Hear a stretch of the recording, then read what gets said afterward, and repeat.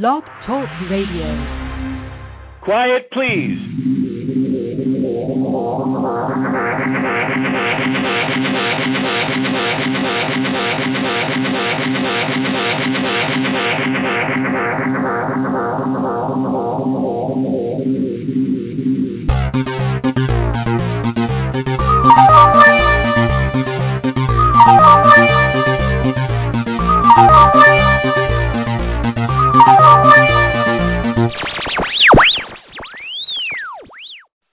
Welcome to Sikes Movie Beat, conversations with filmmakers where we discuss everything film and television. Here on Movie Beat, you'll learn what to do and what not to do when it comes to making movies and TV, and we will talk to everyone behind the scenes and in front of the camera, and they'll provide you with the guests and the information you're going to want to have, whether you're a filmmaker or a fan. And so now let's move behind the scenes here at Movie Beat. My guest today is Mr. Todd Robinson. He's the director of the recent release Phantom that he's written and produced along with Penn Denship and Julian Adams and others.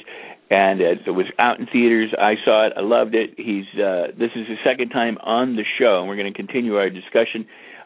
So he's going to come up in just a few moments. We'll let you know more about him in just a couple seconds. The chat room is open, so if you're listening live, you can join us in the chat room.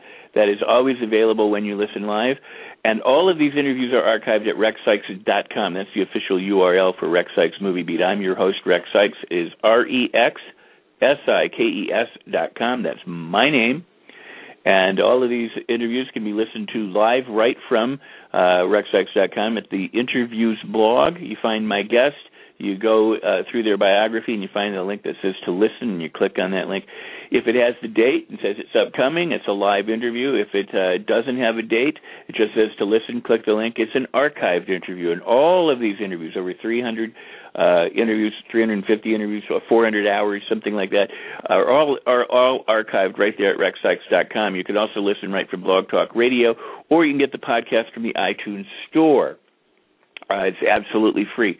What we ask in return, in exchange for all the information that we're providing, because Movie Beat's really designed to be a resource for you, and that's why I'm connecting you up with all sorts of professionals who are in the trenches, making it happen, giving away secrets and tips and suggestions and what to do and what not to do. All we ask in return is two things. One, share the interviews far and near with all of your contacts, your connections, your friends, your filmmakers, anyone, fans, and share it. Post it, tweet it, Facebook it, Google Plus it, use your favorite social media means, email, phone, in person. Share these interviews with others so that they, too, can benefit from the expertise and the experience and the information my guests are sharing. And number two, please leave comments at the player, at the Blog Talk Radio player.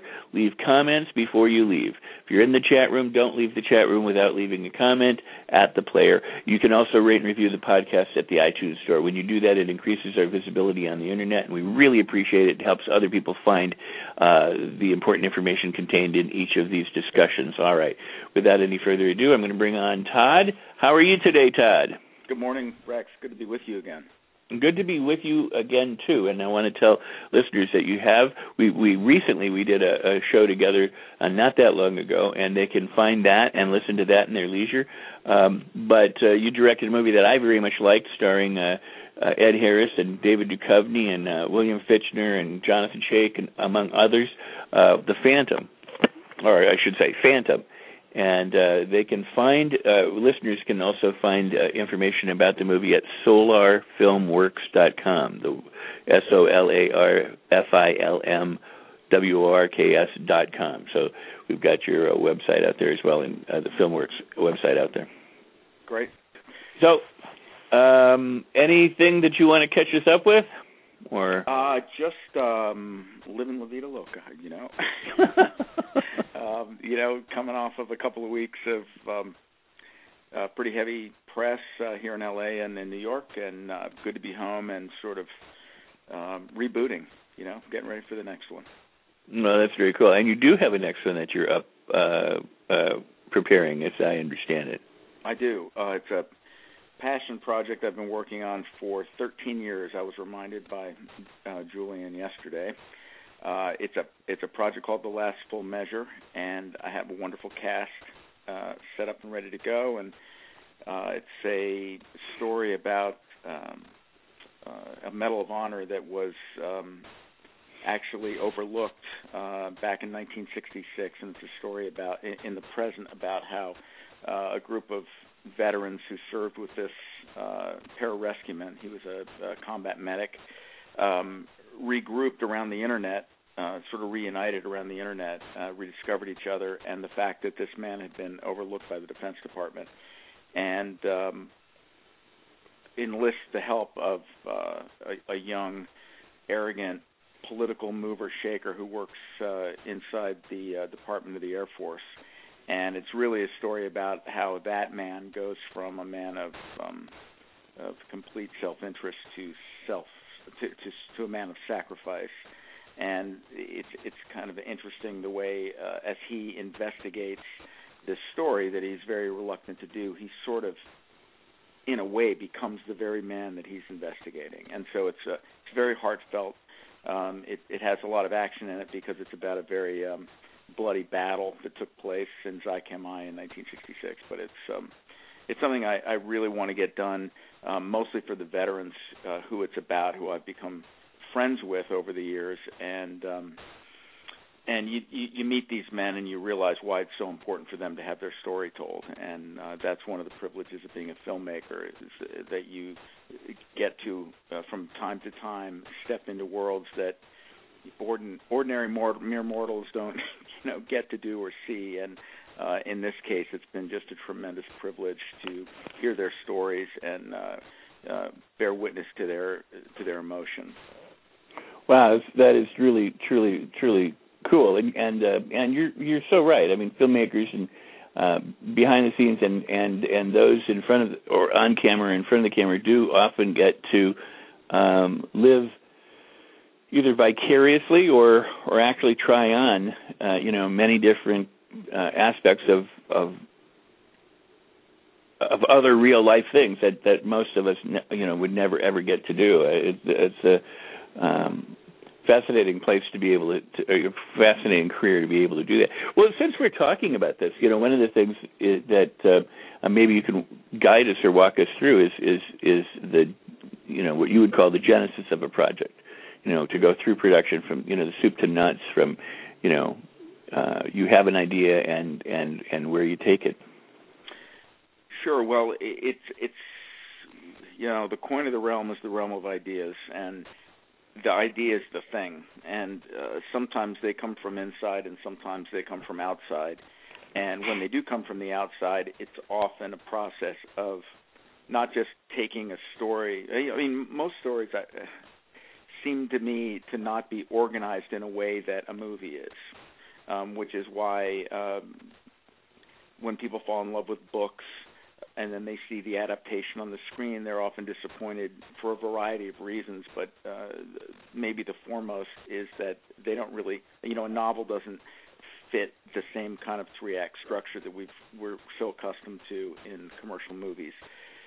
So the first thing that happens is I'll hear a story or be told a story or pitched a story, read an article, and there'll be something in it that touches me. There are many, many things that I read that I just, I think that's interesting, and it doesn't push the button, but occasionally it does. And when it does, it's usually something that isn't immediate, but something that sticks with me. And then a process of discovery has to happen where you as the storyteller have to figure out how you figure into this process and into the story. In other words, what is it in this piece of material or in this character's story that whereby you can explore a little piece of yourself too. And so for me, that's usually the very, very beginning of the thing, and usually I can't shake it. And so you think about it, you process it, and maybe you get to a point where you begin the actual building blocks of adapting it as a screenplay. Wow. I want to ask a question, a side question. As a young person, I said, I got this great story idea. And I said, here's my idea. And they said, yeah, that's an idea, but there's no story there. And I was kind of like, well, yeah, but I mean, you write the story, but there's a difference between an idea and a story. Do you differentiate as such, or do you in the question that I'm asking? I imagine a lot of people go, I got an idea for a movie, but I see what you're saying. Everybody seems to have an idea for a movie, but unless the movie may not be there. Unless you understand the craft of how to adapt that idea into something that is filmable, whereby characters travel through that landscape, growing, coming in conflict with things, obstacles, and so forth. Unless you understand that, it's simply a fragment of something, and that's really the work of it. If you're really passionate about it, you have to figure out a way to make it a viable piece of material for cinema. And I mean, not all books lend themselves to the cinema. I mean, if something's like totally internal, I mean, how do you want to hear the book read to you? Is it going to be voiceover from beginning to end? It becomes more of a tone poem maybe. I guess I'm not exactly sure what your question was, except I differentiate between the two, and I can only speak to my own process, and I've certainly had people shake me off more than a few times in my career, but I think you have to do that homework, and you have to understand basic structure, so that when you go in to tell that story or pitch that story, that you're telling it in a form that the buyer or the person on the other side of the room can experience in the form of a movie, and that's the job.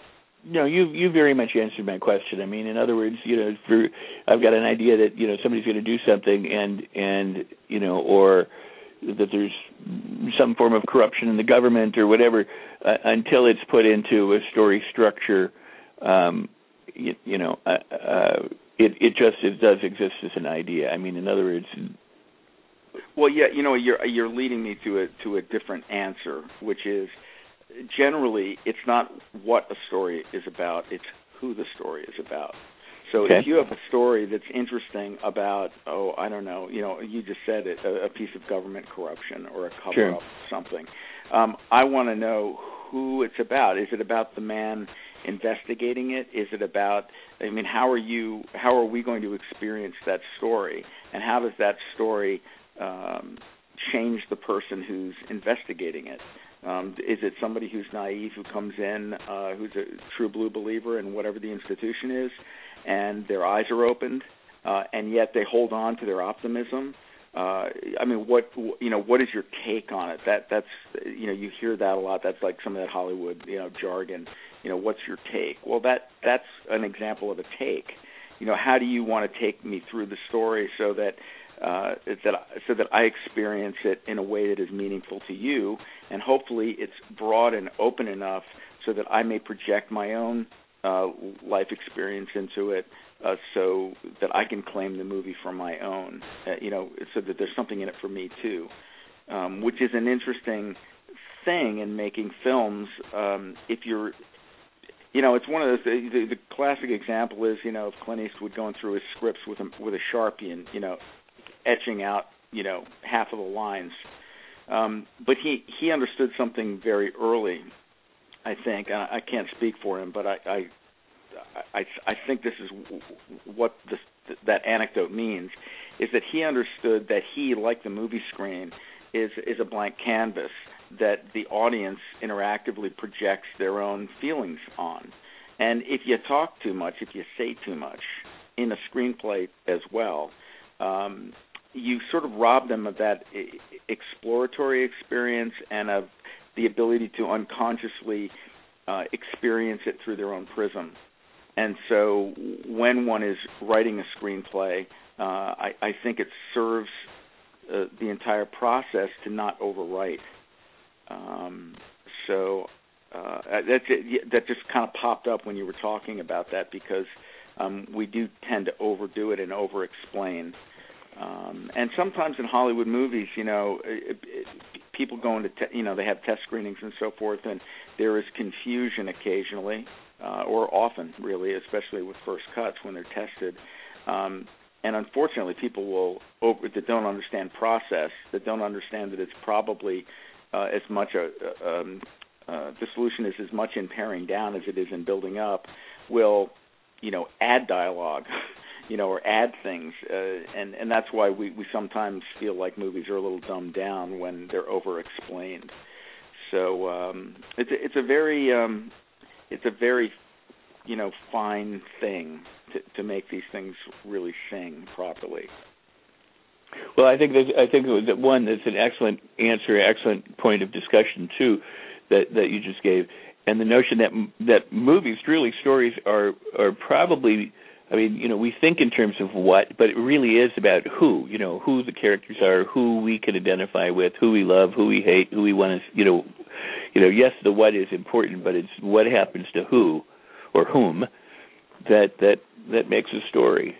I think. Well, and conversely, it's the reason why movies don't get made without actors. They don't get financed without actors, because it's the movie star and whatever they mean in the greater lexicon of popular culture. They're bringing that thing to the fore, and that's why things tend to get financed.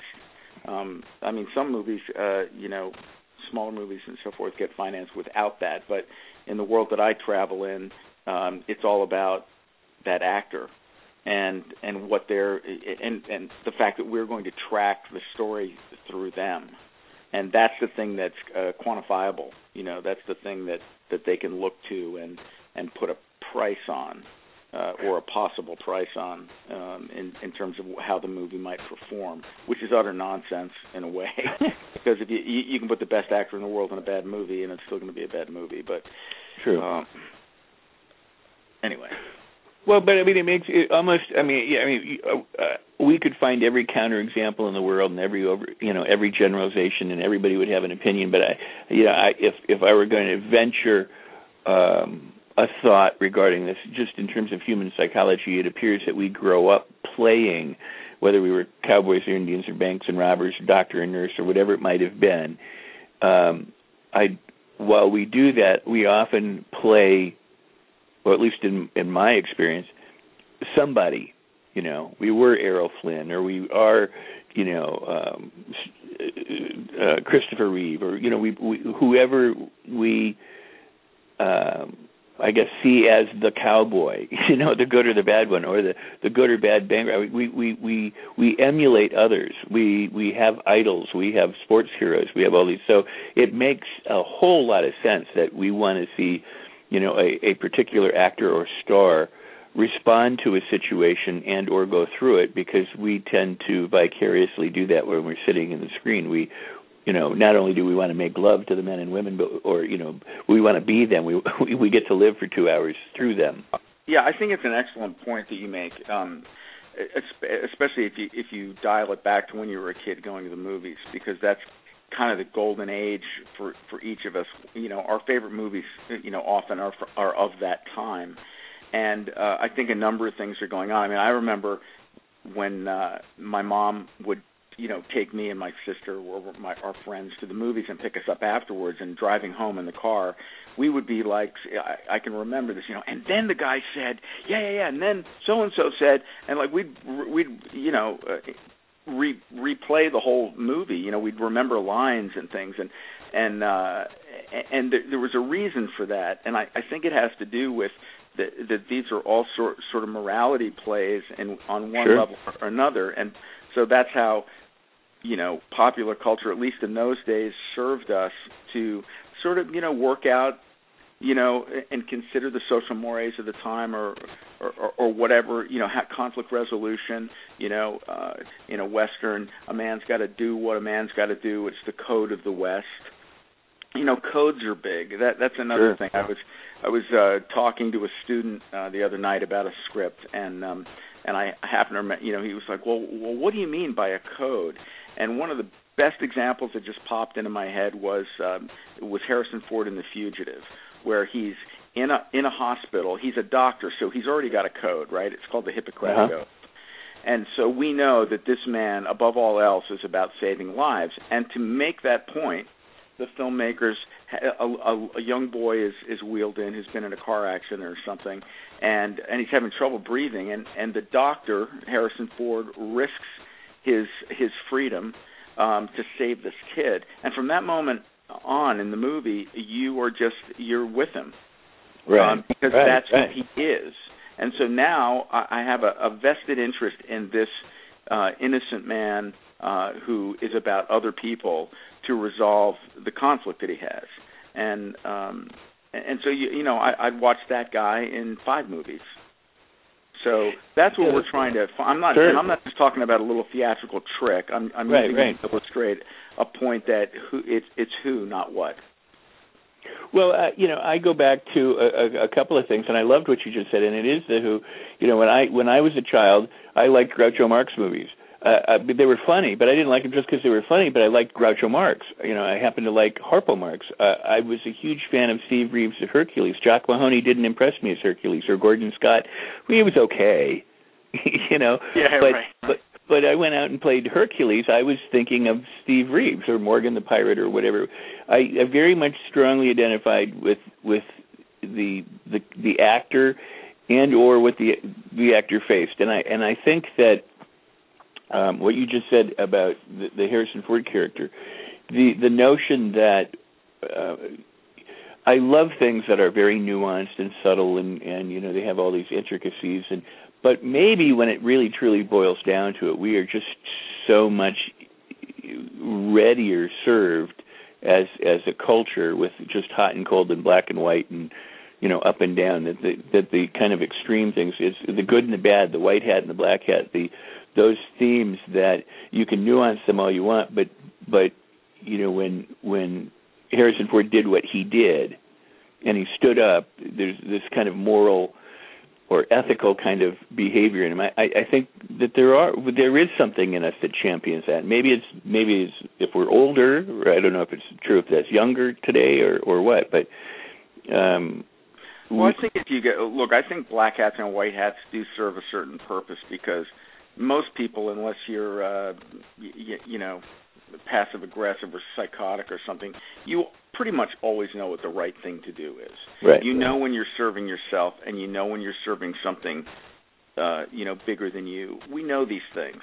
Yeah. And so we are reminded of them thematically through popular culture, through books, through movies, through television, through whatever, however our stories are being related back to us, and they're really reflections of us, and they're reminding us. I mean, it's the whole thing about the hero's journey. I mean, Campbell talks about this. Why do the same stories appear in parallel in just vastly different cultures simultaneously? And it's because we're constantly exploring and rethinking our role in sort of a broader world, a greater world. Now, when we get older, these things become clouded with confusion, with conflict, with what's the word I'm looking for? Just the complexity of day-to-day life, where it's not black and white anymore. It's rather gray, because there are 6 things that you're trying to manage at the same time, and one of the balls is going to fall, and the ball usually takes the form of a person. How do you pay? The boss has told me that I have to stay late tonight, but my kid's depending on me to be at a soccer game, and after the soccer game, I'm in charge of getting dinner, and whatever it is, and something falls. You're going to disappoint somebody. So what is the right thing to do? And so when we're doing the scene work and those, when you're writing scene work and directing scene work, at least for me, I'm always trying to find a third thing in the scene, so that it becomes more complex, or a third and a fourth thing, and it can be in the form of somebody coming in and distracting, or what we already know about where the character has to go after this. And I'm sort of descending into gobbledygook here, but the point that I'm trying to make is that those themes still resonate in more sophisticated movies designed for older audiences. It's just that they tend to be more complex because our lives are complex, and our what we project onto them based on our life experience is more complex. So it becomes, rather than checkers, it becomes chess in a way. Sure. No, that's awesome. So how do you know? I mean, we were talking about ideas and things like this, but how do you know if you should write something? And I guess additionally for you as a director, if you want to direct something, but we were talking about ideas and where they may come from, and maybe somebody gives you an idea, or versus buying a script, or optioning a script. How do you know if you should develop the project? What criteria do you use? Well, I will plagiarize a line from our good friend Penn Densham by saying he had the best answer for this. He said, "I have to ask myself if it needs me." and I think that's without being cute about it, it's actually a very thoughtful answer, because there are so the question needs to be broken down between sort of art and commerce, and sometimes they merge. We who do this have to make a living, and we don't always get to do what we want to do all the time. So we service other projects from time to time. Somebody gives you something, you need to make money, and you go, okay, I'm going to take that on, and I'm going to do the very best I can with that.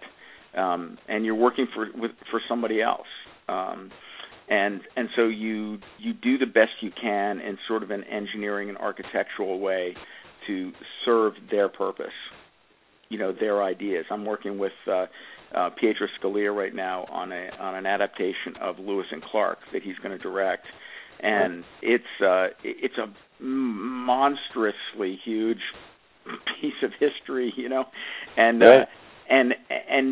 but it's his to direct. It's his story to tell. He is Italian. He has a different view of America than I do, and so in that case, I'm there to listen, learn, and try to infuse the characters with what's important to him, and that's fun, and it's satisfying on a certain level. In terms of and then sometimes you get offered ideas that studios or directors, producers want to develop into stories. Where they bring you a piece of existing material, and I will look at that and I ask that same question. Is there something?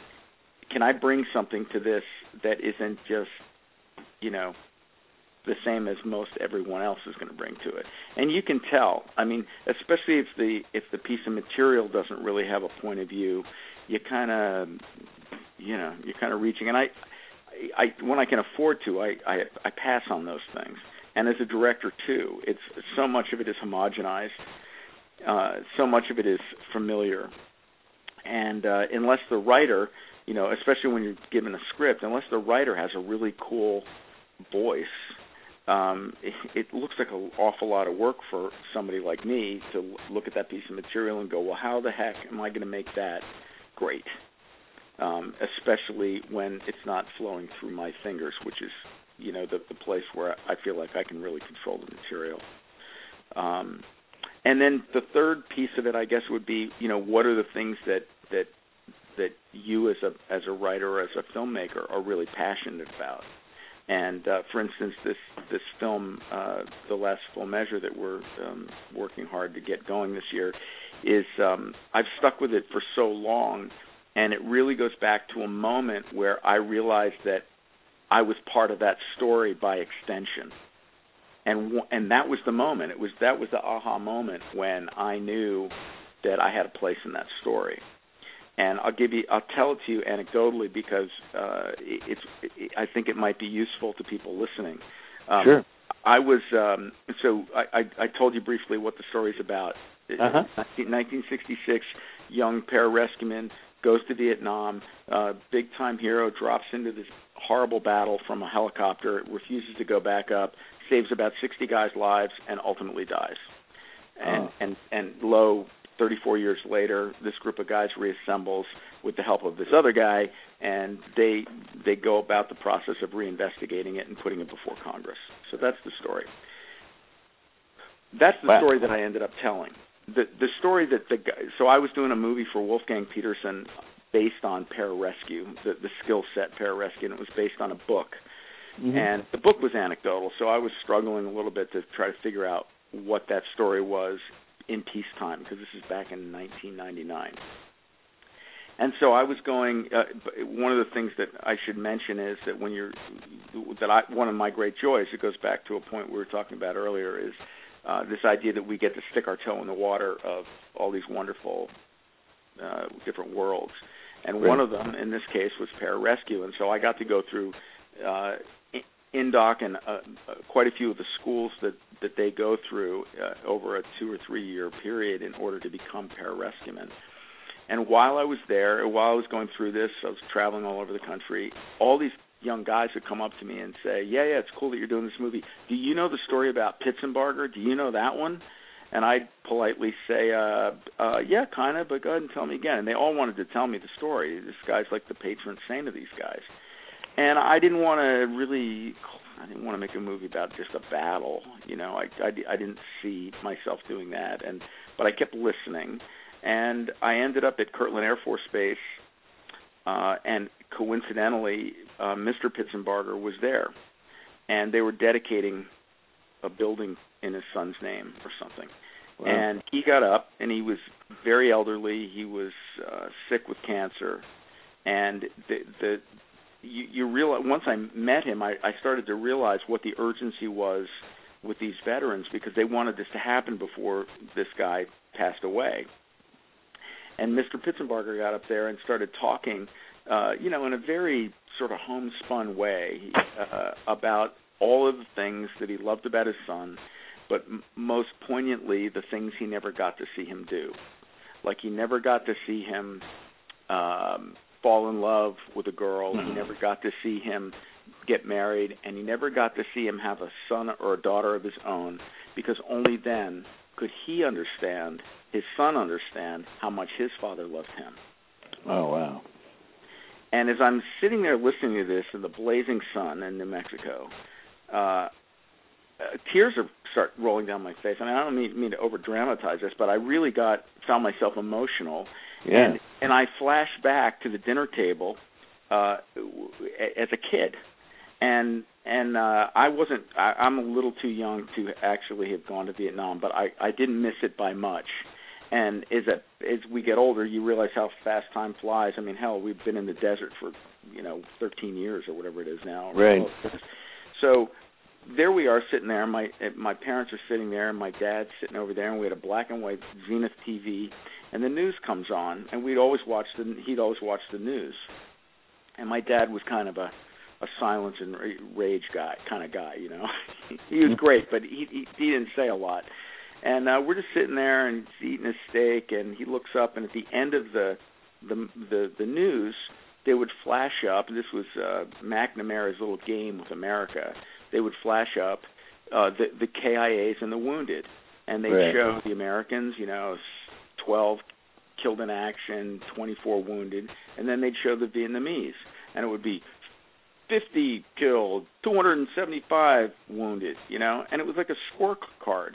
And I would always kind of glance up as a 12-year-old or whatever I was and go, I guess we're winning. It looked like a basketball game or something.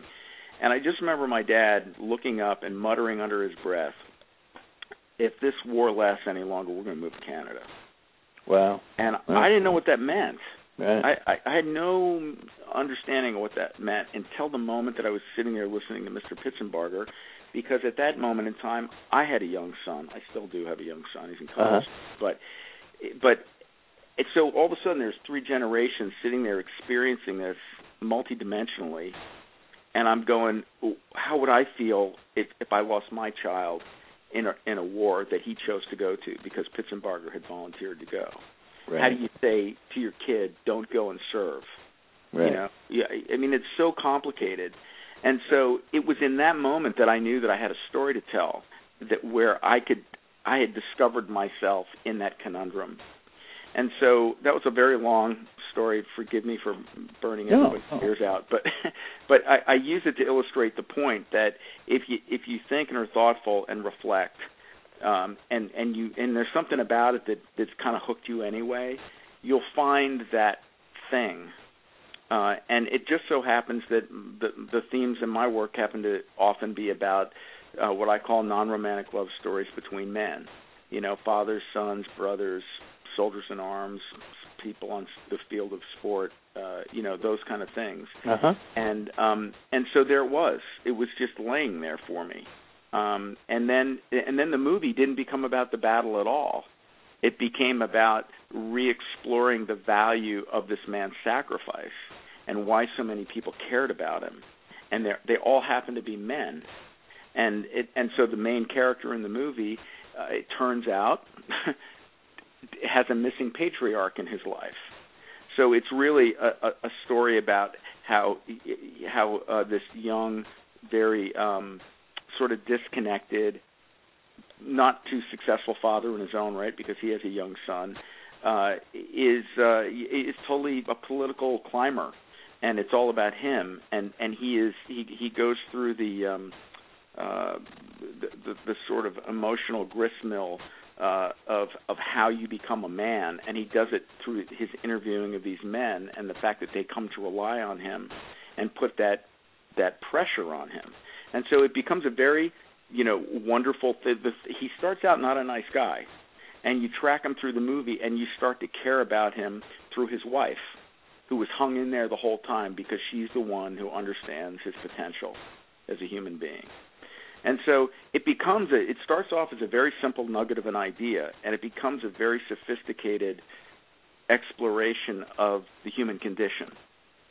And so, you know, when I find something like that, I can't not do it. I can't not write it. I can't not, and that's why I've stuck with it for all these years.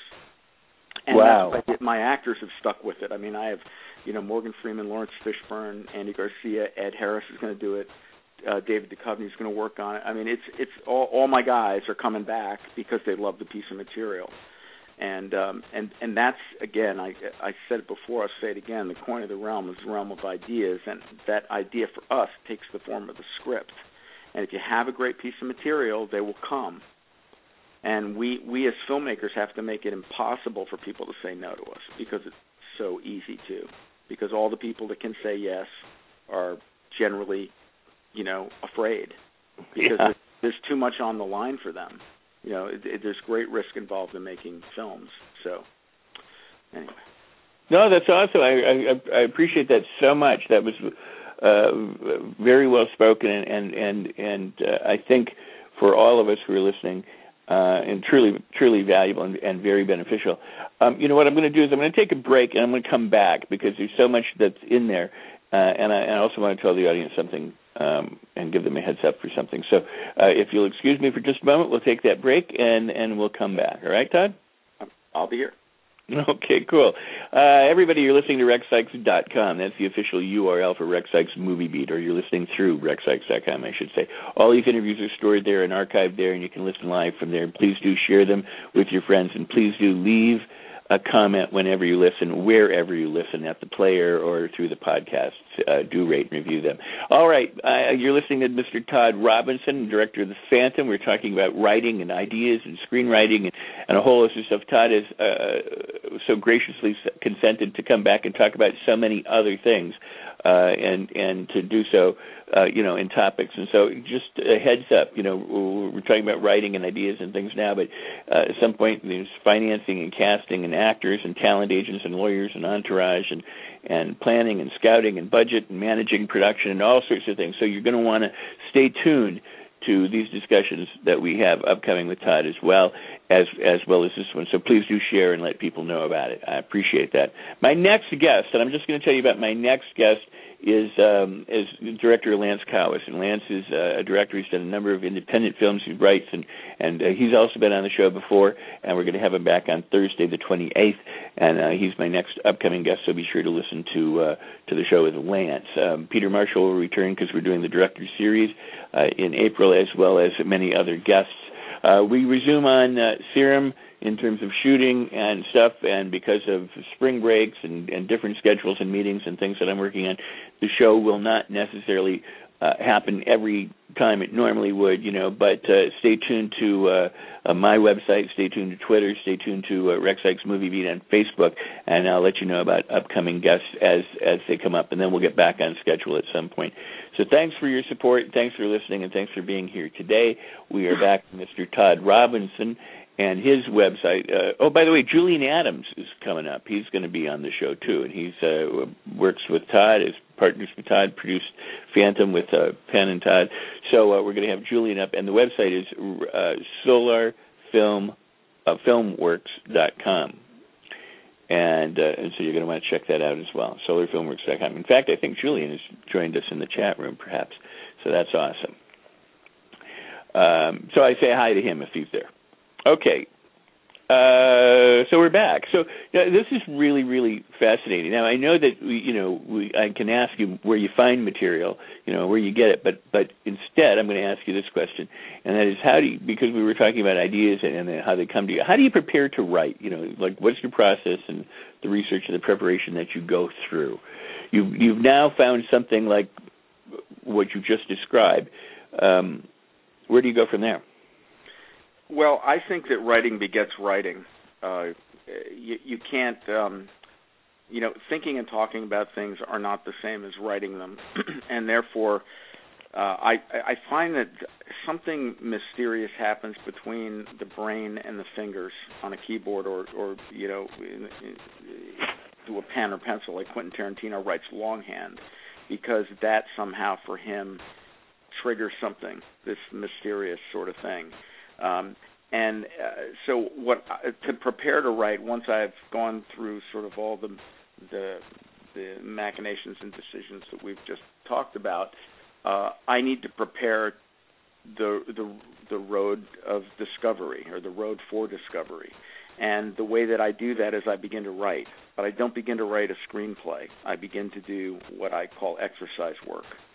And it starts with a very basic question, and I should tell you that I had early on in my career, I worked with a woman named Sally Merlin Jones, who taught at UCLA for many years, and really over her lifetime, she came from a family of writers, really was able to organize a series of questions in what she calls the writer's workbook that you can't find, so sorry folks, don't look for it, it's not published.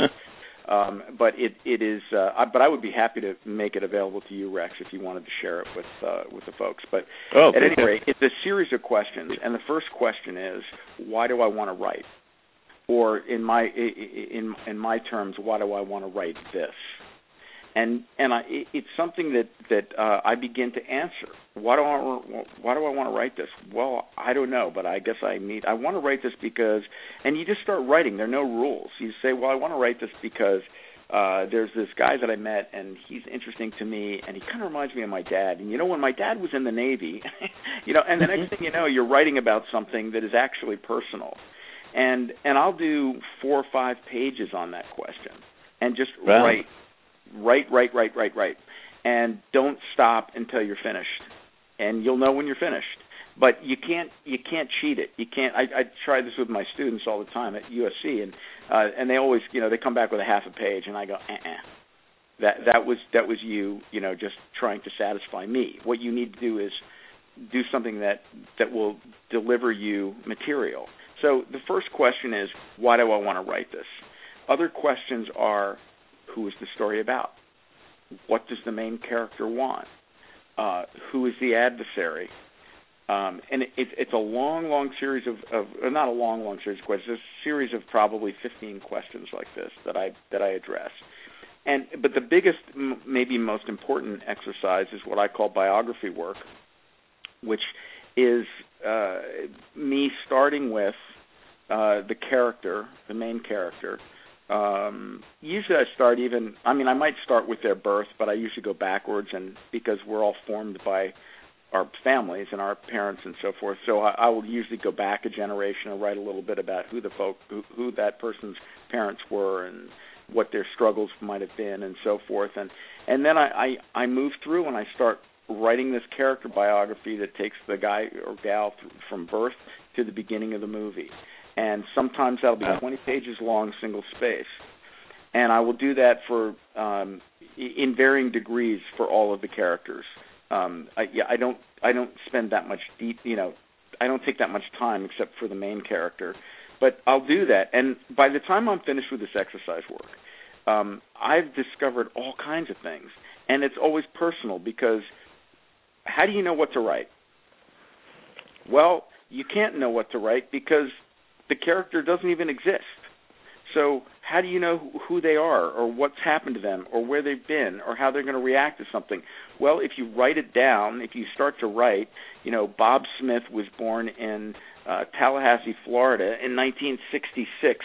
If you start with that and start writing, and he had a sister, well, what did his sister do? What was his sister about? Well, I don't know, but I have a sister.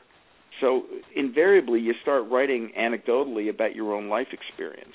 And I track through all of this work, and in the old days before Sally passed away, she would print it out and take a highlighter and would just start highlighting things through it. And when you looked at what was highlighted in various colors, you would start to realize that there were themes. There were things that you were hitting on. And when you looked at it in those terms, you went, oh, look, I'm writing about a son trying to win his father's approval. Well, that's interesting. So now let's take Wall Street, for instance. Everybody's seen that movie. What is that movie about? Well, it's about Charlie Sheen, Bud, trying to get out of the shadow of this blue-collar father that he has and be a real player. And in the end, he realizes that the most significant man he's ever known in his life is his dad because he cares about other people before he cares about himself. Well, that just doesn't happen in a screenplay. That's a lot of work, and that's understanding what you write about, and that's finding a theme, and it gives you point of view and philosophy, and all of these things that will appear in the scenes. And if you're a writer-director and you've done this work, when the actors come to you and say, so I'm confused about what I'm supposed to be feeling here or what this little bit is about, you've got that information because you've already written it.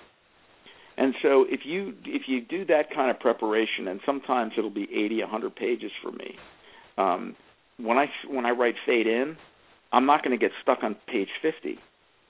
I'm just not, because I've so completely pre-visited. It's like pre-visualization in writing. And and I know a lot of people and a lot of writers groups that will tell you, oh, we can teach you how to write a screenplay in a month. Well, I can't do it. I work on these things for years sometimes. It just keeps gestating and changing, and you put it down and you come back to it. And if I have a job, a gig, I can probably soup to nuts write something in 4 months, but it may not really be ready for prime time. But that's me. David Mamet can sit down and grind it out, and I've heard tell that he doesn't do much rewriting, but he's David Mamet, and I'm not. No, but that's I think everybody will find their own zone at some point, or their own method, or their own what works best for them, or a process that works best for them, or they may struggle with finding that for much of their career or their lives. But when you have something that works for you, whether somebody else has a slightly different process, the information about your process and or what you consider, whether it takes them a month or 4 months or 10 years versus what it would take you, is still incredibly valuable information. The idea that you get to, you said in the beginning when we were talking that it's about who, and then you tell me that your process is sitting down and discovering that. Right, and I agree. Everybody has a different process, and I would never try to sell anybody specifically on what I do. But I do think that there is great benefit by doing that initial preparation. Oh, right. No, I agree wholeheartedly. Sid Field used to say, and I didn't get this for a long time, but when I used to sit in his classes, he used to say, if you don't know, who does? Right. And it's a very profound question, because that's where people get stuck, and I understand it, because I want to write, man. I want the results. I want I probably said this before, but I love to quote Lillian Hellman, who says, "I hate to write, but I love to have written." You know? I always, what I used to say is, I don't want to work out. I want to have had worked out. Yeah, there you go. I don't want to get the body of Arnold Schwarzenegger. I want to already have had it. Right. Yeah. And the only way to get there is the only way to go there is to get there, and the only way to get there is one foot in front of the other. So, for most people, and you do get faster and faster at it. Like you're working on a television series. I mean, you got to grind something out in 7 to 10 days. But it's a different form, and the characters are already relatively created. I mean, they're growing, but you don't have to start from zero.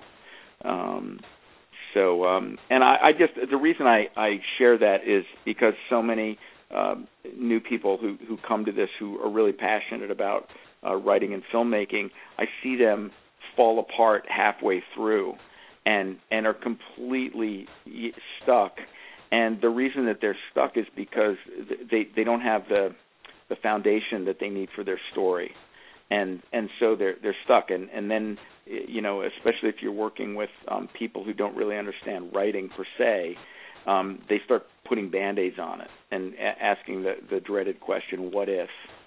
Well, what if he did this and what if he did that? And really it goes back to, well, what happened to him that would drive that decision or that piece of behavior, and if you don't know, you don't know. So this is cool. What's wrong with the what if? I mean, in other words, what are people they're grasping at when they get to that point? Well, you said it. They're grasping. I mean, I don't mean to be too be cute about it or anything, but no, often, it's often a frustrating question, and the reason it's frustrating is because when somebody says, well, what if he did this? You should already have the answer if you've done your homework, or you'll know instantly if that is authentic to the character, to what that person might do.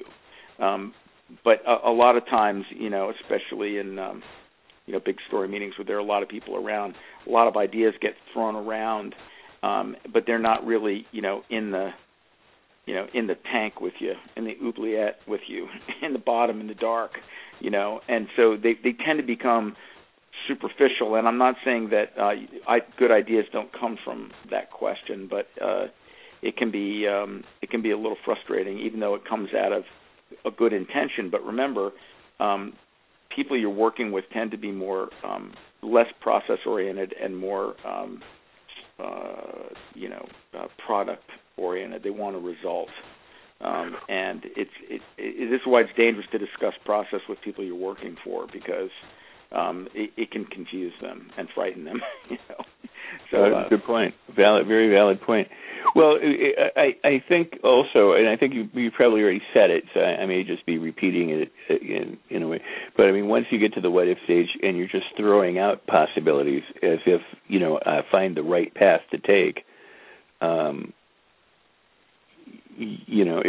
If that's where you are, I mean, it says that to me. I mean, if I'm going, well, what if I take this, or what if I do this, or what if I do this, or I don't know where I am. I mean, I completely at a point where it's like spaghetti against the wall, and I'm just trying to throw things to get something that somehow makes sense. And what I hear you say is, if you understand your character and you understand the person and you understand their motivations and their needs from their history and everything else, then the what ifs are incidental to. I mean, well, something could happen in life that came along, and the character, you would know how the character would respond or not respond.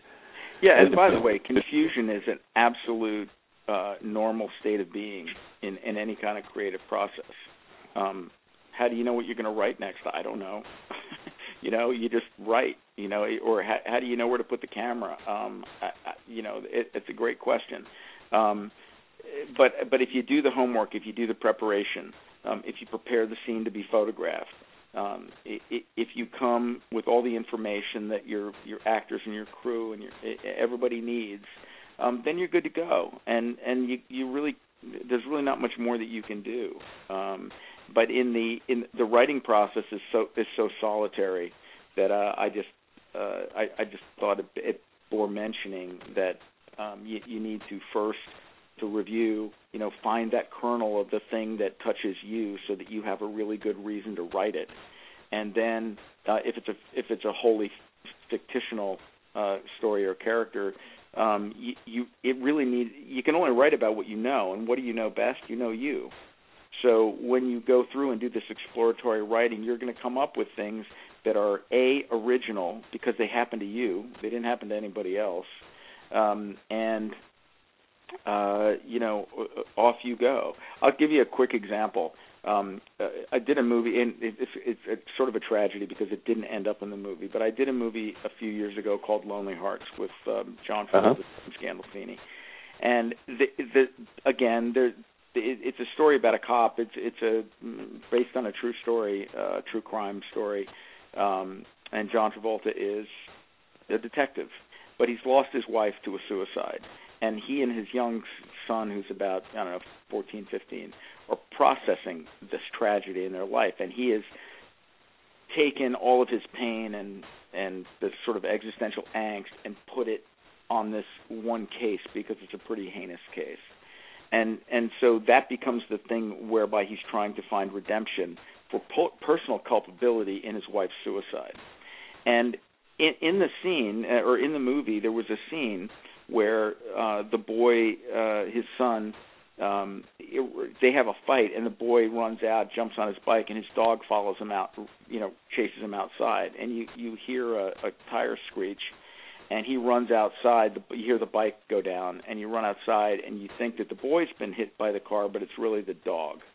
And the dog is dead, and the kid comes unglued. And Travolta takes him up to his bedroom, and he's talking to him. It wasn't your fault, blah, blah, blah, blah, blah, blah. And they're having this conversation, this very emotional conversation, and what you realize is the kid isn't talking about the dog. The kid's talking about his mother. Why wasn't I there? How could I let this happen? Blah, blah, blah, blah, blah, blah, blah. And so the dog being hit by the car became the emotional trigger. And the way I discovered that was because when I was a kid, my dog got hit by a car. And my grandmother had died, and I never cried when my grandmother died. I sucked it up. And when the dog died, I cried for that dog for a month. I couldn't let it go. The grief was so deep. And really, as an adult looking back, I realized that was really as much about my grandmother as it was about my dog. And so that's something that I don't think I could have just cooked up. It's something that I found in that preparatory writing, and it ended up being really the cornerstone of the movie. And unfortunately, the folks that made the movie chose to not put that scene in the movie. Oh, yeah. Really disappointing to me. Actually, they didn't let me complete shooting it. Well, that sucks. Well, and this is a conversation for later. Let's remember this. The difference between the final cut and not final cut, and how people can impinge on on your own project. Sure. Well, we are always working for other people, so right. So we say that for one of our other conversations, but it's important to note, and so I mean this is fascinating for me, and one of the things that when I was a kid and I used to like to write, and I wanted to write detective stuff, and I read a very narrow range of detective books still to this day, or crime thrillers or whatever. I like certain authors, and I tend to read their series. But as a reader, I went, oh my God, I could never do this. I could never do this. I don't understand how Michael Connelly has so many books in a year, or how John Sanford has so many books in a year, unless they've got writers writing for them, kind of thing. But like the romance novel stuff, where one name and 100 different people writing books. But what truly blows my mind is that I used to think, well, I was just a good writer, and now I'm more insecure than ever because I read these complicated, twisted plots with technical background stuff and information that unless I were working in it or had researchers working on it 24 hours, I would never know to do that. I mean, my detective case would be somebody did it, how did they do it, and now it's done. I mean, just very simple the research side to some of these things. Like you when you're on a submarine, doing a submarine, or the case of your upcoming movie. I mean, just how do you do the research? How do do you pore over it yourself? Or are you able to hire, some people have their own research assistants and things like that. But how do you research for what you want to do? Well, first of all, I would just agree with you that the sort of CSI-ization of detective stories has kind of killed the shoe leather aspect of crime stories. I mean, it really has. I mean, when it comes down to a swab of DNA, or a smudge of this or a smudge of that, it has made it very difficult to go back to more traditional stories of investigation. Like Raymond Chandler, I could maybe write something not anywhere near as classy as Raymond Chandler, but I mean, you know what I'm saying? I mean, you'd have to place it in a part of history where these more modern shortcuts didn't exist. Because again, it's about who, right? Like I don't care if it's about a microscope. I care about the fact that this guy's outthinking the criminal or whatever based on. I mean, look at Chinatown. I mean, that entire character is driven by something that happened in his past that you don't really ever even understand. And what is it about? Well, it's about the big water scandal. But who is it about? It's about a tragically flawed man, who could never get out of the way of his own ego, and because he thought whatever. You see what I'm saying? Uh-huh. So, but to get to your question. Research is key. I don't have research assistants. It doesn't seem like there'd be a lot of fun in that. I want to, I've gotten to do some pretty crazy things over the years. In the case of Phantom, I had a wonderful technical advisor named Kenneth Sewell who really helped on that movie in ways that can't even be measured. But I can tell you that by the time we were shooting that movie, he was the only guy that knew the submarine better than me. Wow. I pretty much knew where everything was, what everything did. I mean, there's so much to a submarine, but I pretty much knew where the systems were. And so if an actor asked me something, I could give them a pretty good approximation, especially in terms of operating the bow planes and the rudders and those sort of things. Wow. And the valves, and torpedo launching and all those kind of things. But it was because I spent a lot of time with Ken walking through multiple submarines, learning that. Because on the day when you're shooting, you need to have some authority about these things. Sure. The actors kind of shrug and go, well, who should we talk to, And occasionally I would call upon him, but by the time in that movie we got going, I knew it pretty well, and I certainly knew the nomenclature and the verbiage that was used. I mean, all of that is absolutely authentic in that movie. But I'll give you another kind of a fun thing that I got to do. I wrote a movie that never got made called Descent, and it was about an effort to. This is about 12 or 15 years ago now, but it was an effort to do the deepest submerged underwater cave penetration in the world in the Yucatan Peninsula. Wow. And in those days, before we had practical rebreathers, they were just coming online, but they were huge. They were like the backpack on an Apollo mission or something, uh-huh. a spacewalk mission. And now they're very, very small and compact. But what it meant was, they called it the Everest of the underground, where these underground unexplored rivers in karst formations extended for many, many, many, many miles. And in order to they were really trying to get all the way through this one cave system. And in order to do that, you had to Sherpa in tanks of compressed air, hundreds and hundreds of tanks. And the amount of tanks it took to support the last half a mile push, it was like this huge pyramid of air tanks, And so most of the effort was just setting it up so that you could make that last little extra push. Very unforgiving environment. A lot of people have died over the years doing it. And I got to go dive and get certified. Wow. Insurance guy. but I got to be certified as a cave diver, which is not that remarkable, except it was for me.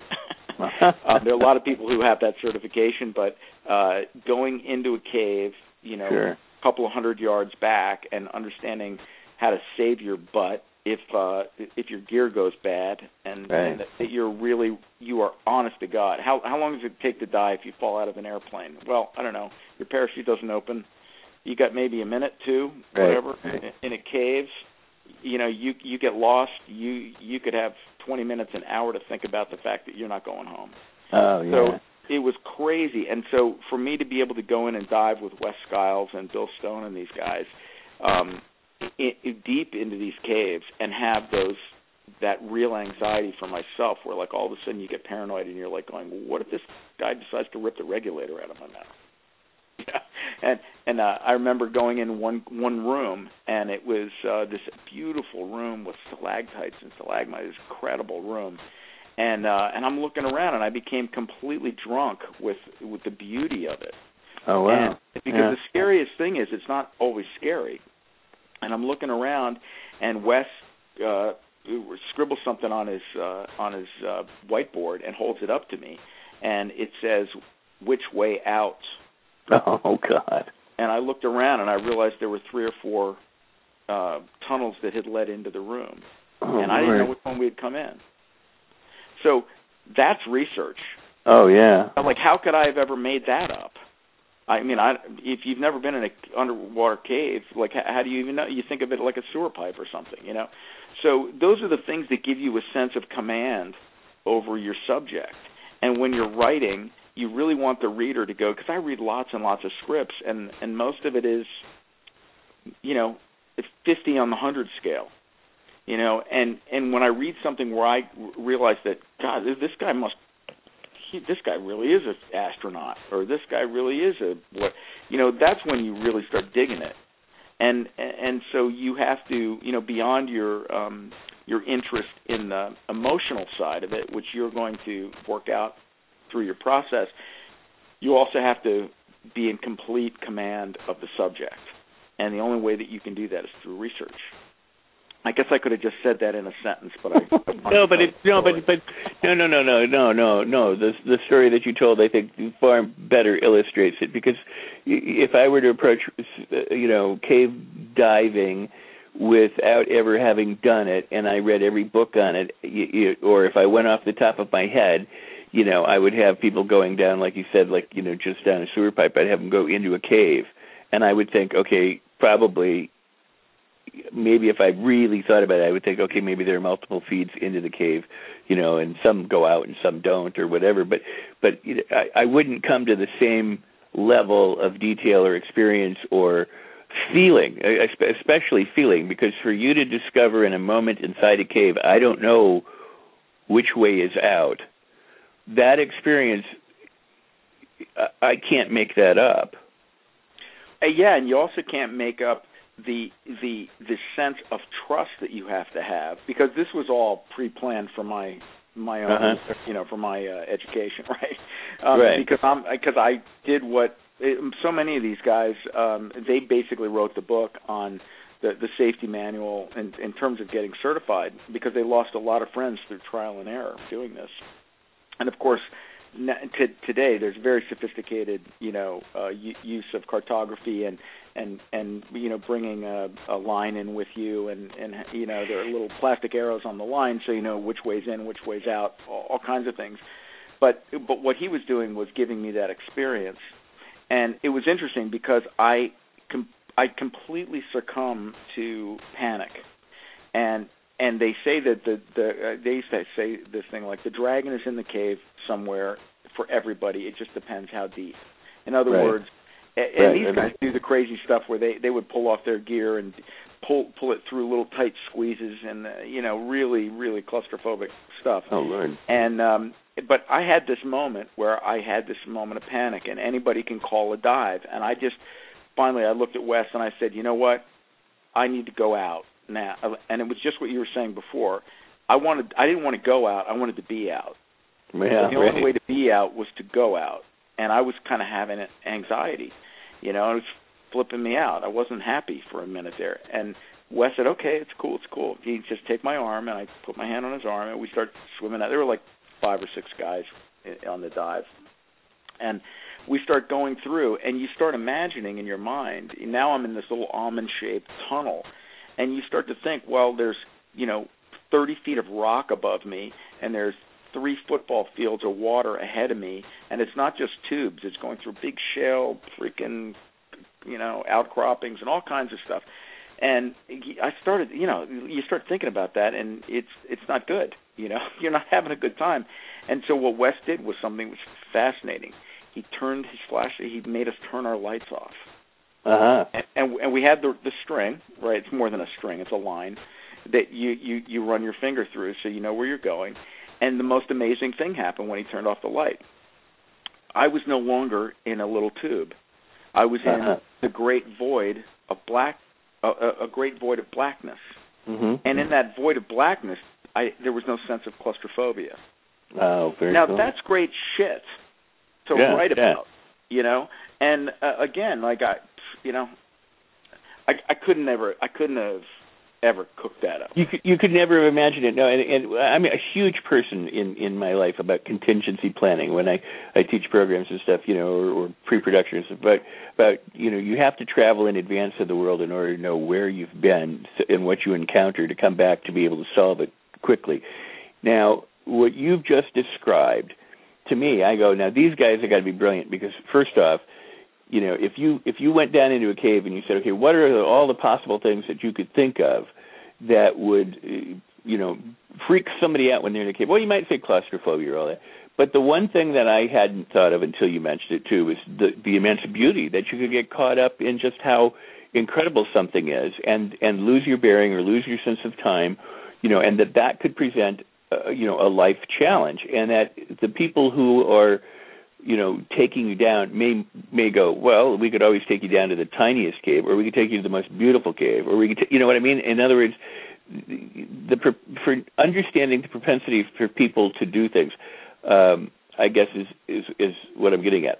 No one, I like to think that I know how I will encounter every situation in my life. And somebody described something. Yeah, right. If only. But I mean, somebody described something the other day. He went skydiving. I went skydiving. And he said, all the and I don't remember even if this was a show that I was talking with or whatever. And it may have been my recent guest, but talking about skydiving, and he said, all of us, we were in this little Cessna, and you climb out on the strut, and you let go, and he said all the panic gave way to this incredible silence and awe, and everything, and you're up there, and I was like, wow, me too. I remember when I went skydiving, how nervous I was before I let go, and once I let go, the experience was completely transformed. One, I would never have thought I was nervous. If I had thought about skydiving that way, I was this is a piece of cake, no big deal. I'm a brave guy, I can do that. But I was scared. And then 2, once I let go and I was sure that my chute was open kind of thing, I was like, this is the most incredible experience I've ever had. I mean, I'm looking over, and he articulated this, and I went, yeah, me too. Now, I couldn't have written that without having done it, but even more to the point, I'm a dad. And you're a dad, but I could never have written about children until I had children. I would have thought that I could write these kids. I could do it. I don't know that I can write them now, being a dad. I'm just saying that my whole entire life experience has changed in relationship to having children that I would never have ever understood had I not had children. And yet I would have sworn up and down that my cat was the equal to anybody's child, or that my dog had been, that because I was a pet owner, I knew what it was like to be a parent.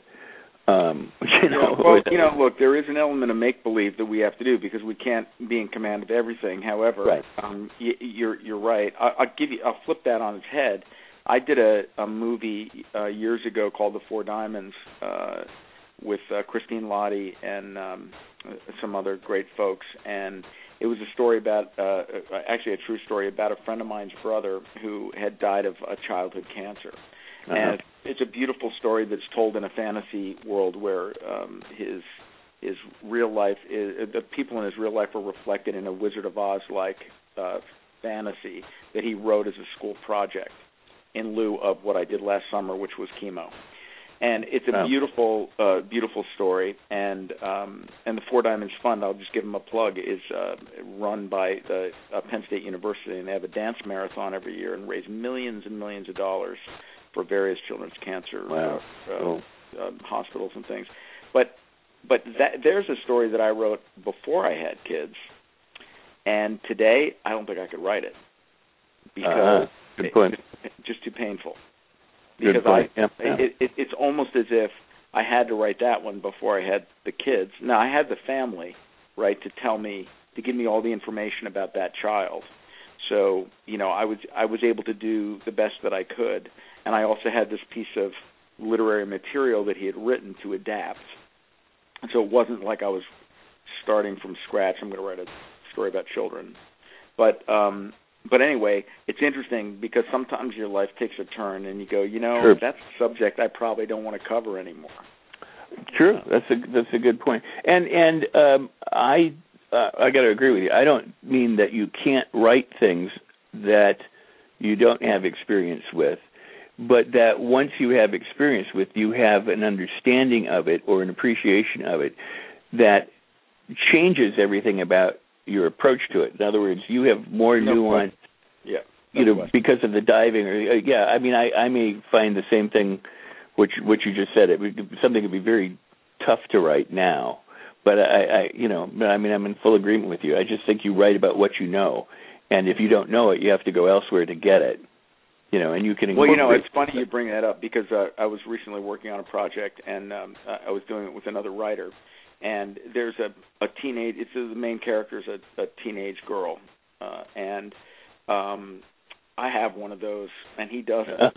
And he was trying to explain to me the logic of a 17-year-old girl, and I'm here to tell you, when I figure it out, I'll let you know. There you go.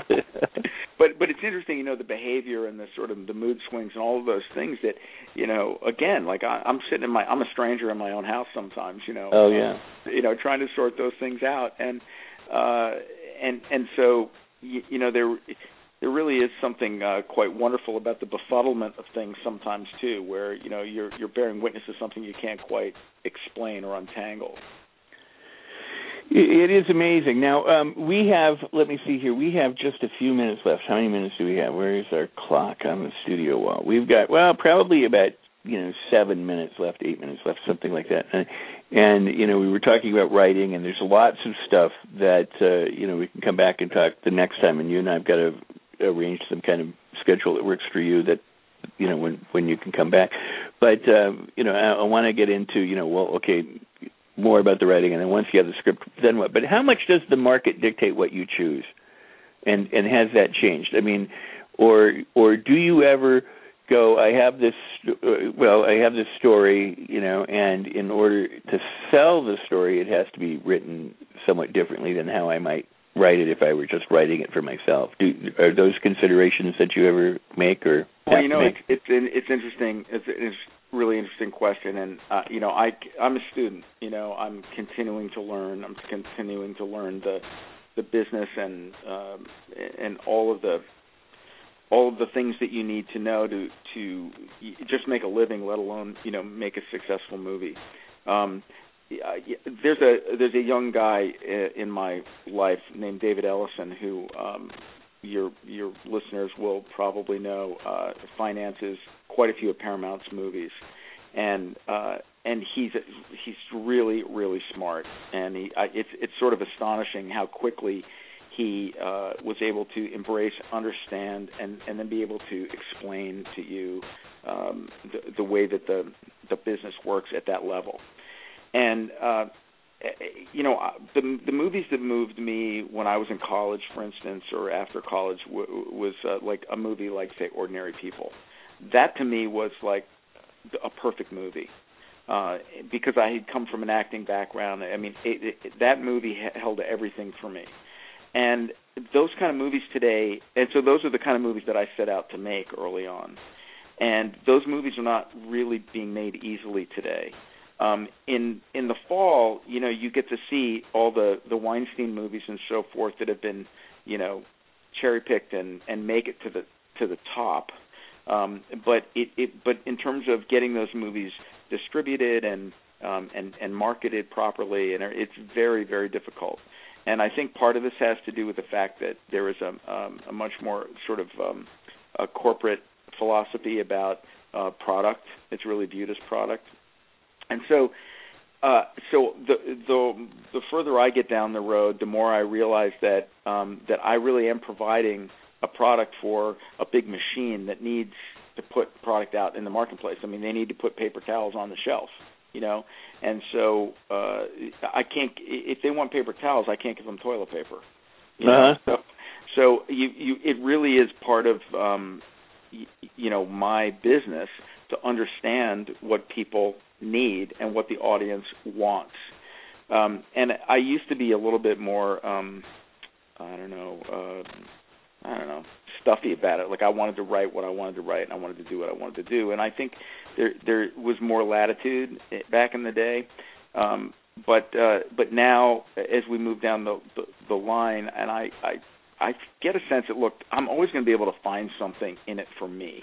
And just because I'm trying to write a commercial movie for somebody doesn't mean that there isn't something good in it. I mean, look at all the movies that are out. I mean, it was such a great fall. There were so many great movies, all year. I mean, look at Batman. Chris Nolan. I mean, look at his films. Completely and utterly commercial, and they couldn't be more just brilliant, and creative, and Inception. I mean, look at that movie. I mean, right. People attack movies and pick things apart, but you look at the imagination that went into that movie, and that guy made that work so you could understand it. Let me tell you, that is big, big stuff. And so, I look to that and go, well, that's what I aspire to, in my own way. So when you look at JJ, and you look at Ridley, and you look at these just the men that can really mount big pictures, those are the kind of that's the world that I want to serve, but maybe not so much the filler. Well, I'm sorry, I didn't mean to cut you off. No, cutting myself off. Well, in the maybe 2 or 3 minutes, I would say, I think of it sometimes this way. I think, if I were manufacturing shoes, I would probably be best served by finding out the kind of shoes people want or need, and trying to manufacture something along those lines that still is aesthetically pleasing, or that has some creative component in it for me, or something in it for me, than to simply go, I've made some shoes, who wants them? Now, both approaches are valid. One seems to be a little bit easier since it's a marketing world, but one seems to be a little bit easier. Well, let me just jump in and say that I didn't mean to say that you shouldn't make what you're passionate about. Yeah, no, I didn't take it that way at all. What one needs to do, and Phantom is an excellent example of this, is you need to manage your expectations, and you have to manage the production. So Phantom is a movie that we set out, Julian and I set out initially, and then with John and Penn, to make basically a micro movie. This is a movie that had a budget of $3 million. It's a very, very small movie. That we wanted to experiment with and blend with CGI and practical models and all those kind of things, and a very real submarine rooted in a good piece of material that would attract those kind of actors, and see if we couldn't make a movie that looked like a big movie for no money, and it was completely and utterly satisfying and successful on that level. Now, the fact that, the business went out and tried to, put it out there as like a studio movie, I have no control over that. But the experience of doing it was, utterly satisfying and for us, completely successful, because that's what we set out to do. So if you have something that you're passionate about with digital technology and Final Cut Pro on your laptop, but crying out loud, go make your movie. Oh, I agree. So. No, I think that's well put. I guess my point is simply that I encounter a lot of people who go, damn everyone, I don't give a crap, I'm going to do what I'm going to do. And I go, that's fine. I mean, you do it, be true to yourself, but at the same time realize that that there is still a business side to things, and you might want to do some research before you do your movie, or do your movie and see if you can sell it. You might, you may, or you may not, but at least you will have done your project. Well, and I think we're coming back to the same point. We have to respect the fact that there is tremendous investment and risk in making movies on any level. And if you're going to work within the conventional systems, you're working for people. You're there to deliver a service to them, and you have to honor and respect that. And so it's a choice that you make. And by the way, one for them, two for you, or two for them and one for you. I mean, there are lots of ways to remain artistically satisfied and still make a living. And by the way, wouldn't it be great to make a great big huge movie? Come on, yeah. It doesn't get any better than that, Yeah, no, good point. Todd, we're at that point where we're literally out of time, and but I want to come back, and we'll let the listeners know when that's going to be, and you and I can schedule, and we'll take care of that. But I really want to come back. We're kind of in that nuts and bolts from soup to nuts thing where, we're getting a project now.